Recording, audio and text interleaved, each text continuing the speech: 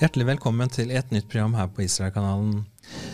Denne gangen så skal vi også snakke om det som pågår nede i Israel i denne tida. Det altså denne operasjon Iron Swords som retter seg mot Hamas.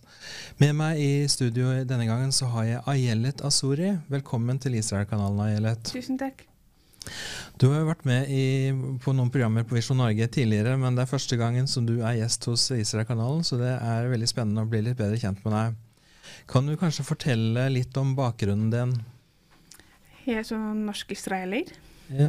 Moren min norsk, og faren min kommer fra Israel. Min fars familie jo jøder fra Irak, som flyktet til Israel på 1950-tallet, fra Irak til Israel. Og skjønte på den arabiske antisemitismen. Ja. Så det bakgrunnen din. Har du slekt fortsatt i Israel? Ja, veldig stor slekt. Veldig stor slekt som har kjent på det, hvordan det å ha jødisk bakgrunn. Bodd med araberne, hvordan det har vært og sånt. Så det har vært, vanskelig. Men du også født i Israel, eller? Jeg født i Norge. Du født i Norge? Ok. Men du bryter litt på målet ditt. Har du bodd en del i Israel også? Ja, det har jeg. Jeg har bodd i Israel, og datteren min født i Jerusalem. Min mann også fra Israel. Så ja, sterk tilknytning til Israel. Ja. Nå det jo sånn at det har gått ca. 60 dager siden 7. oktober. Hva var din umiddelbare reaksjon når du fikk nyhetene den dagen? For det første så ringte jeg jo familien min, fordi det var vanskelig å forstå det, hva som hadde skjedd. For det var ikke et vanlig terrorangrep. Det var et angrep på hele Israel, på alle. Men når jeg ringte min familie og snakket med dem, så skjønte jeg at det var et alvorlig angrep. Ja, jeg var jo selv i Israel den 7. oktober, og det var veldig vanskelig å ta inn over seg, for at man har jo vært vant til at det har vært noen sånne raketter som kommer, men dette her var jo helt annerledes med at man sendte da over 1000 terrorister ut fra Gaza og inn i Israel. Jeg synes jo dette her var veldig komplisert å forholde seg til, og de første meldingene som man fikk var jo også litt sånn kaotiske.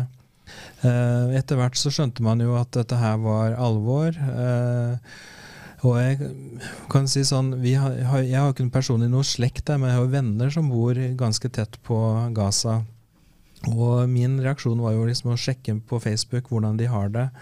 Så jeg kan jo forstå hvordan du også følte det da her i Norge på avstand, og tenkte på slekta di der. Hvor i Israel bor familien din der? Det bor litt rundt Jerusalem, i Netanya.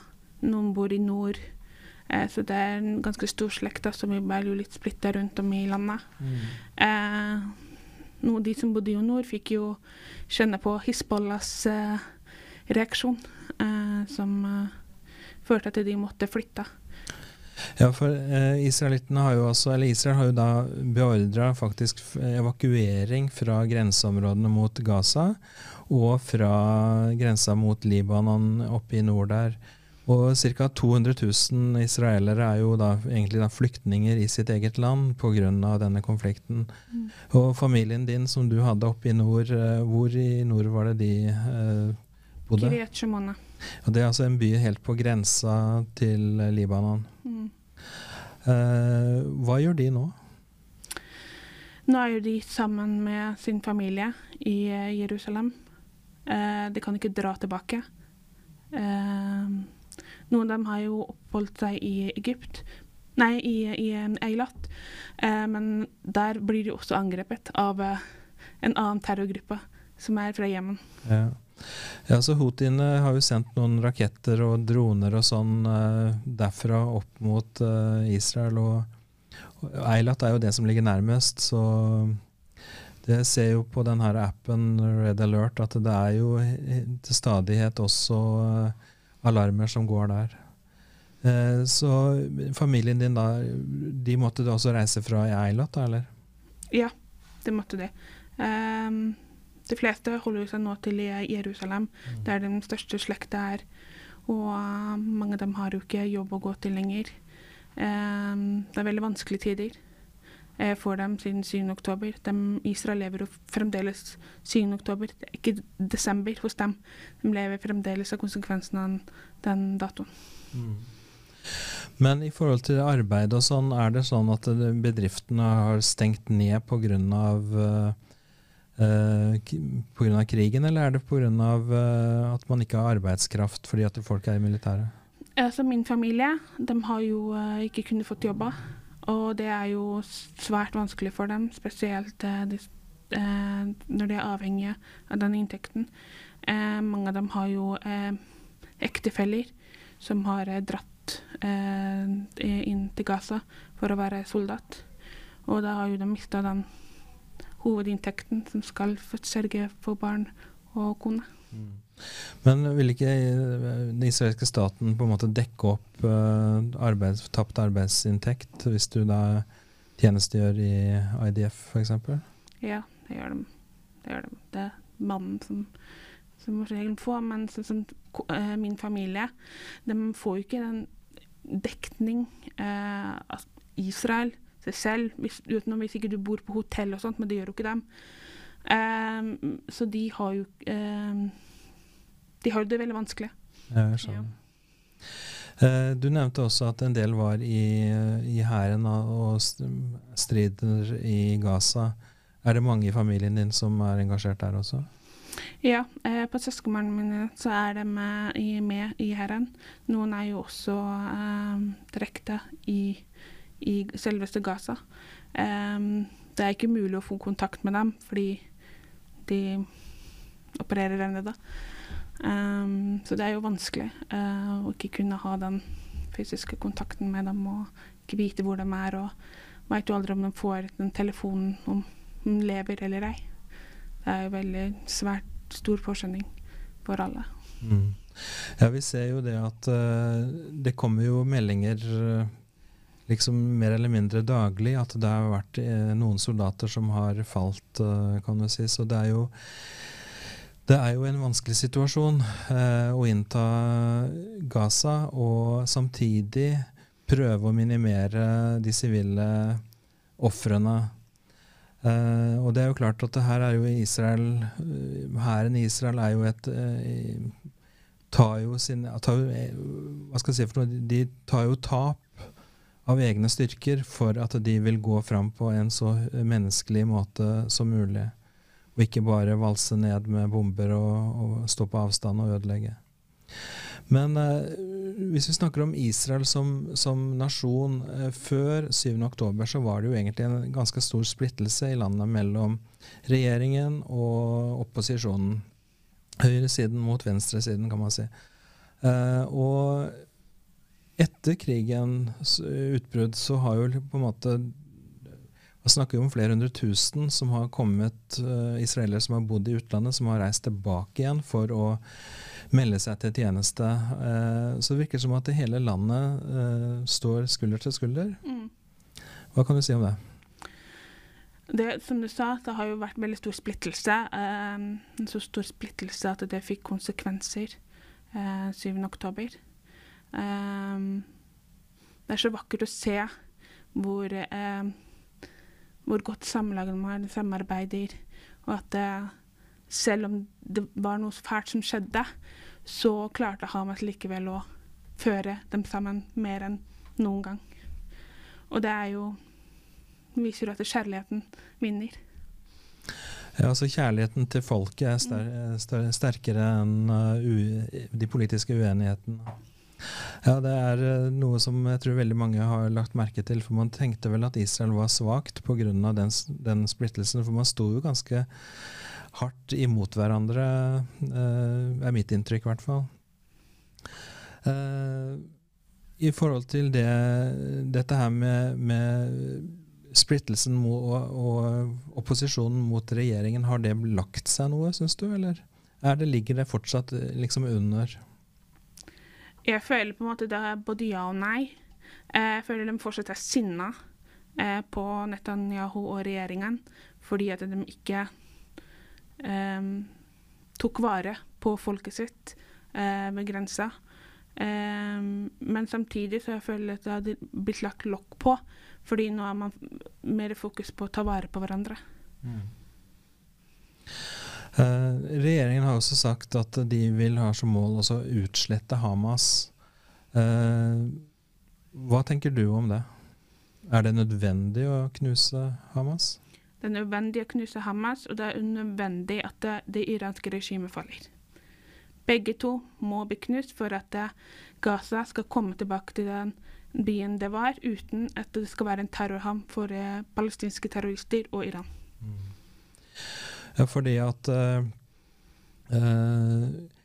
Hamas og organisasjonen, det har jo hatt makta nå siden 2006. Samtidig så det jo veldig mange som støtter Hamas også av befolkningen der. Og jeg leste en undersøkelse som sa at ca. 75% av beboerne på Hamas, de uttrykte sympati og støtte til Hamas på bakgrunn av hva som skjedde den 7. oktober. Synes ikke du det ganske skremmende at en så stor del av befolkningen der faktisk hater Israel?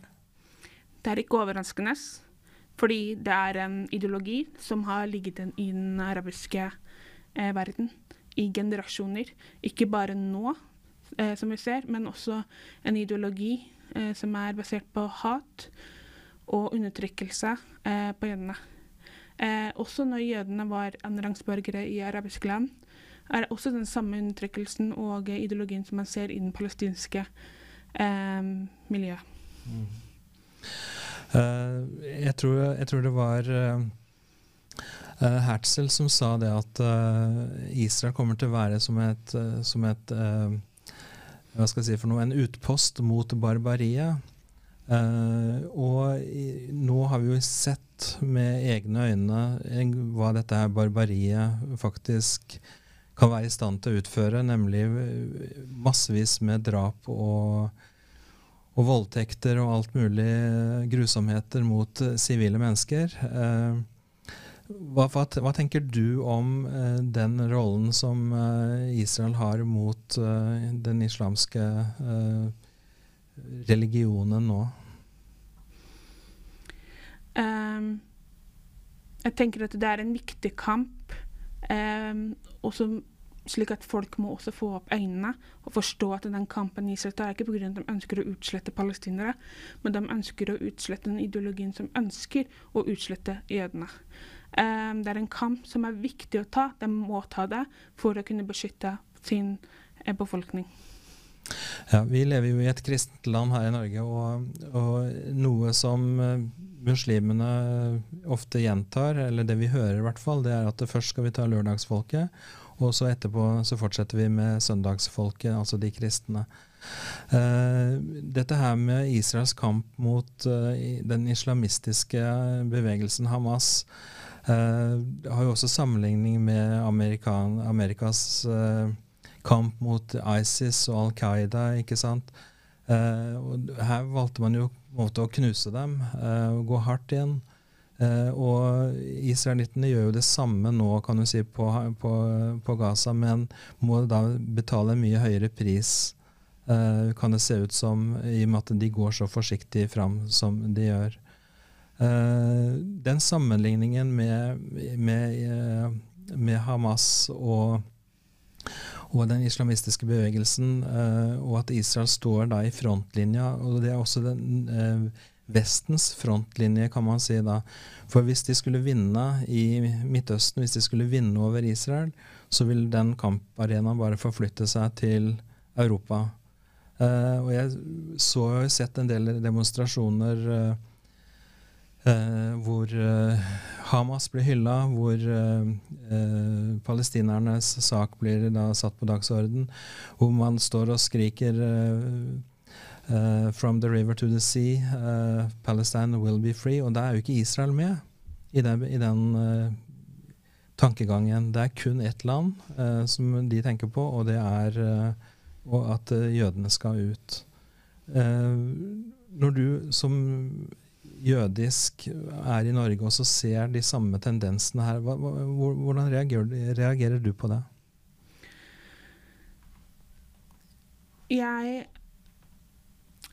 Min familie har jo opplevd det i Irak, ser jo den samme retorikken, har hatet som går igjen, som også har kommet til Norge. Så det ikke overraskende at at de hyller Hamas, fordi at det jo rett og slett de ønsker å utrydde jødene. Det jo en ideologi som virkelig vil ha et arabisk kolonialisme i Israels land.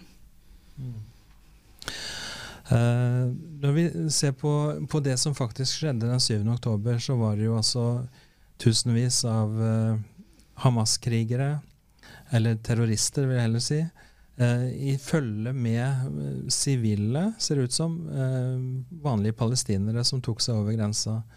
Og vi har sett, altså på sosiale medier så har det vært veldig mye som har blitt lagt ut av de grusomhetene. Og for å si det sånn, jeg ble helt matt når jeg tenker på all den grusomheten som de kunne utføre. Hva slags inntrykk gjorde det på deg? Det gjorde veldig sterkt inntrykk.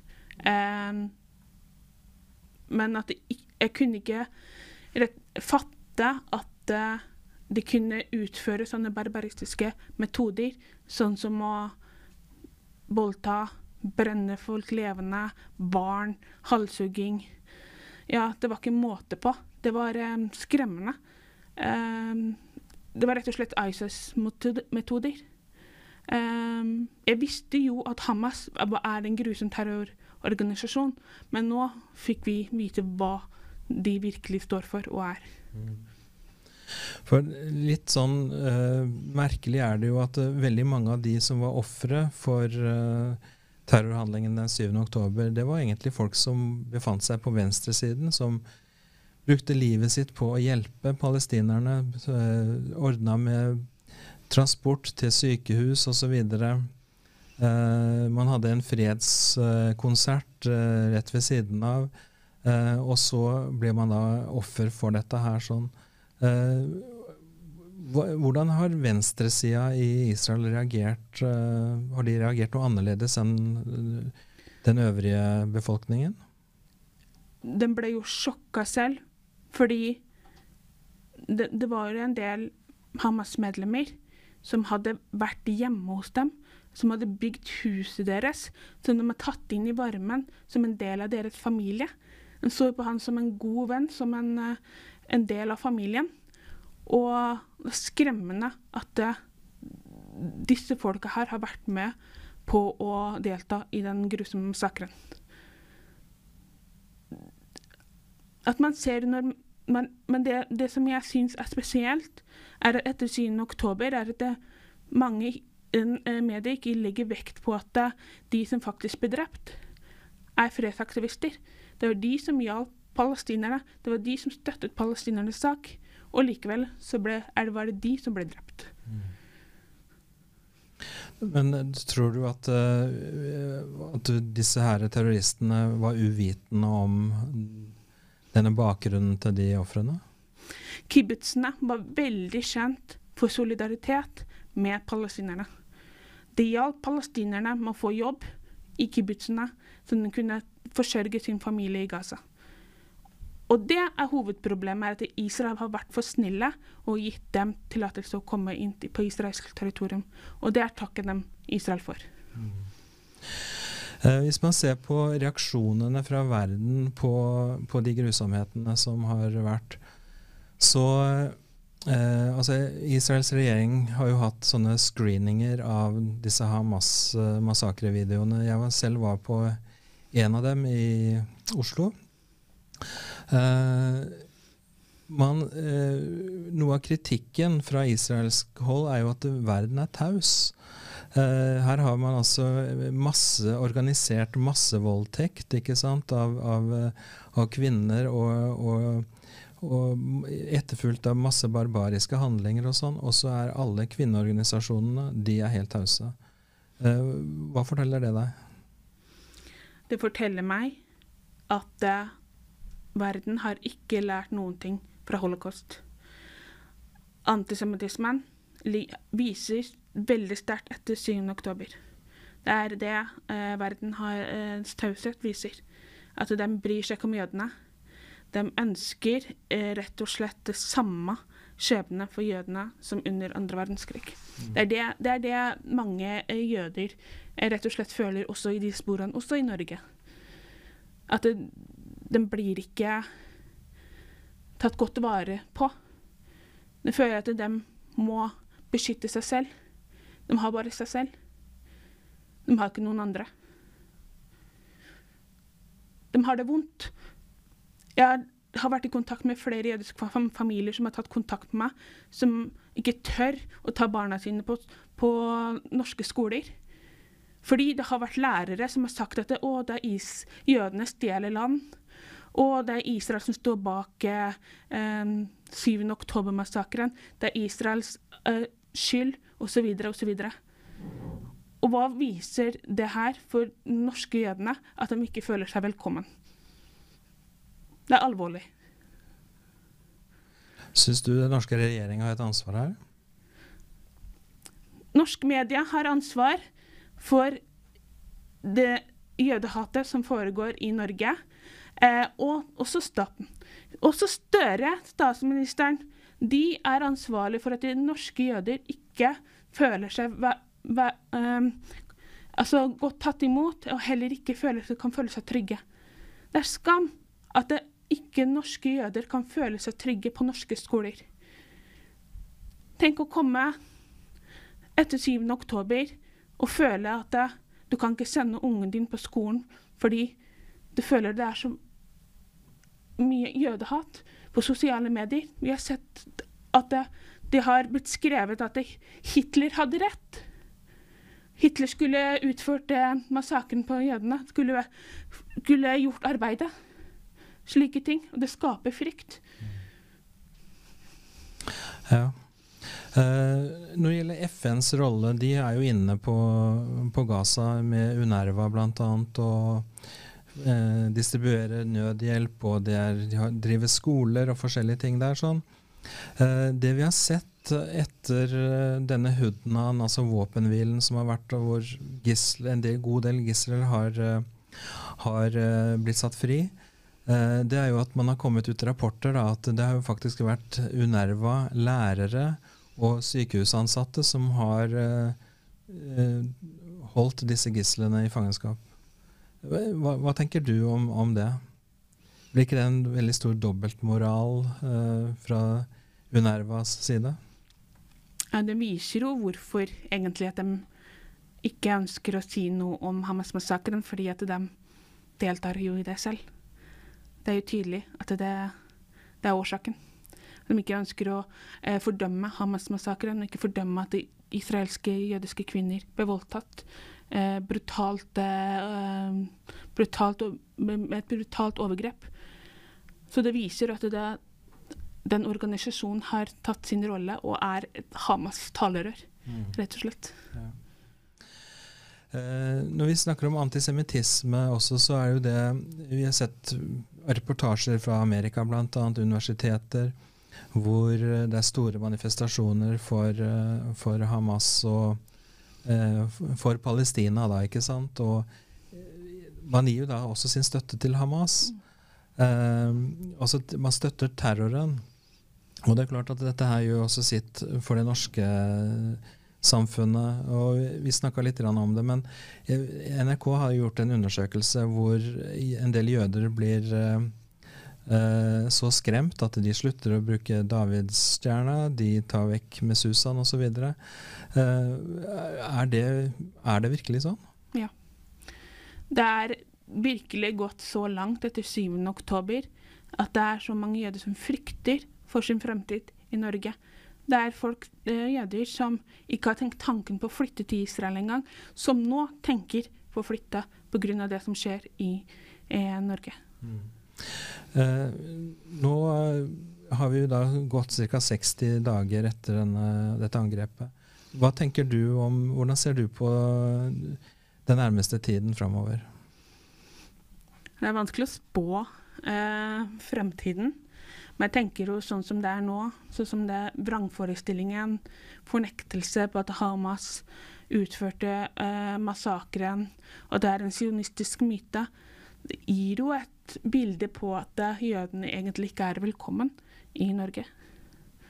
Og ikke bare i Norge, men også i resten av den jødiske diasporaen. Du jo en aktiv person på sosiale medier, og mange følger deg. Hvordan kan folk treffe deg og bli bedre kjent med deg gjennom det arbeidet du gjør? Kan følge meg på sosiale medier. Ta kontakt med meg. Ikke vær redd for å spørre meg om Israel og hvordan jødene har det i Norge. Jeg tror det viktig at folk får vite om det, fordi de får ikke annen informasjon andre steder. Så hvis du ønsker å vise støtte til jødene, så det viktig å dele sannheten om Israel og jødene. Jeg vil ønske deg bare alt mulig godt i det arbeidet. Jeg ser at du veldig aktiv og et viktig talerør for Israel i denne tida vi står i. Ayelet, tusen takk for at du har vært med på Israelkanalen denne gangen her, og jeg ønsker deg Guds velsignelse videre i arbeidet ditt. Takk. Og til dere seere så vil jeg si tusen takk for at dere har fulgt oss, og ta gjerne kontakt med Ayelet på sosiale medier, og følg henne der. Og vet du ikke hva du skal gjøre for å hjelpe Israel, så kan du alltid dele noe av det de andre legger ut. Så på gjensyn igjen neste uke. Takk for nå.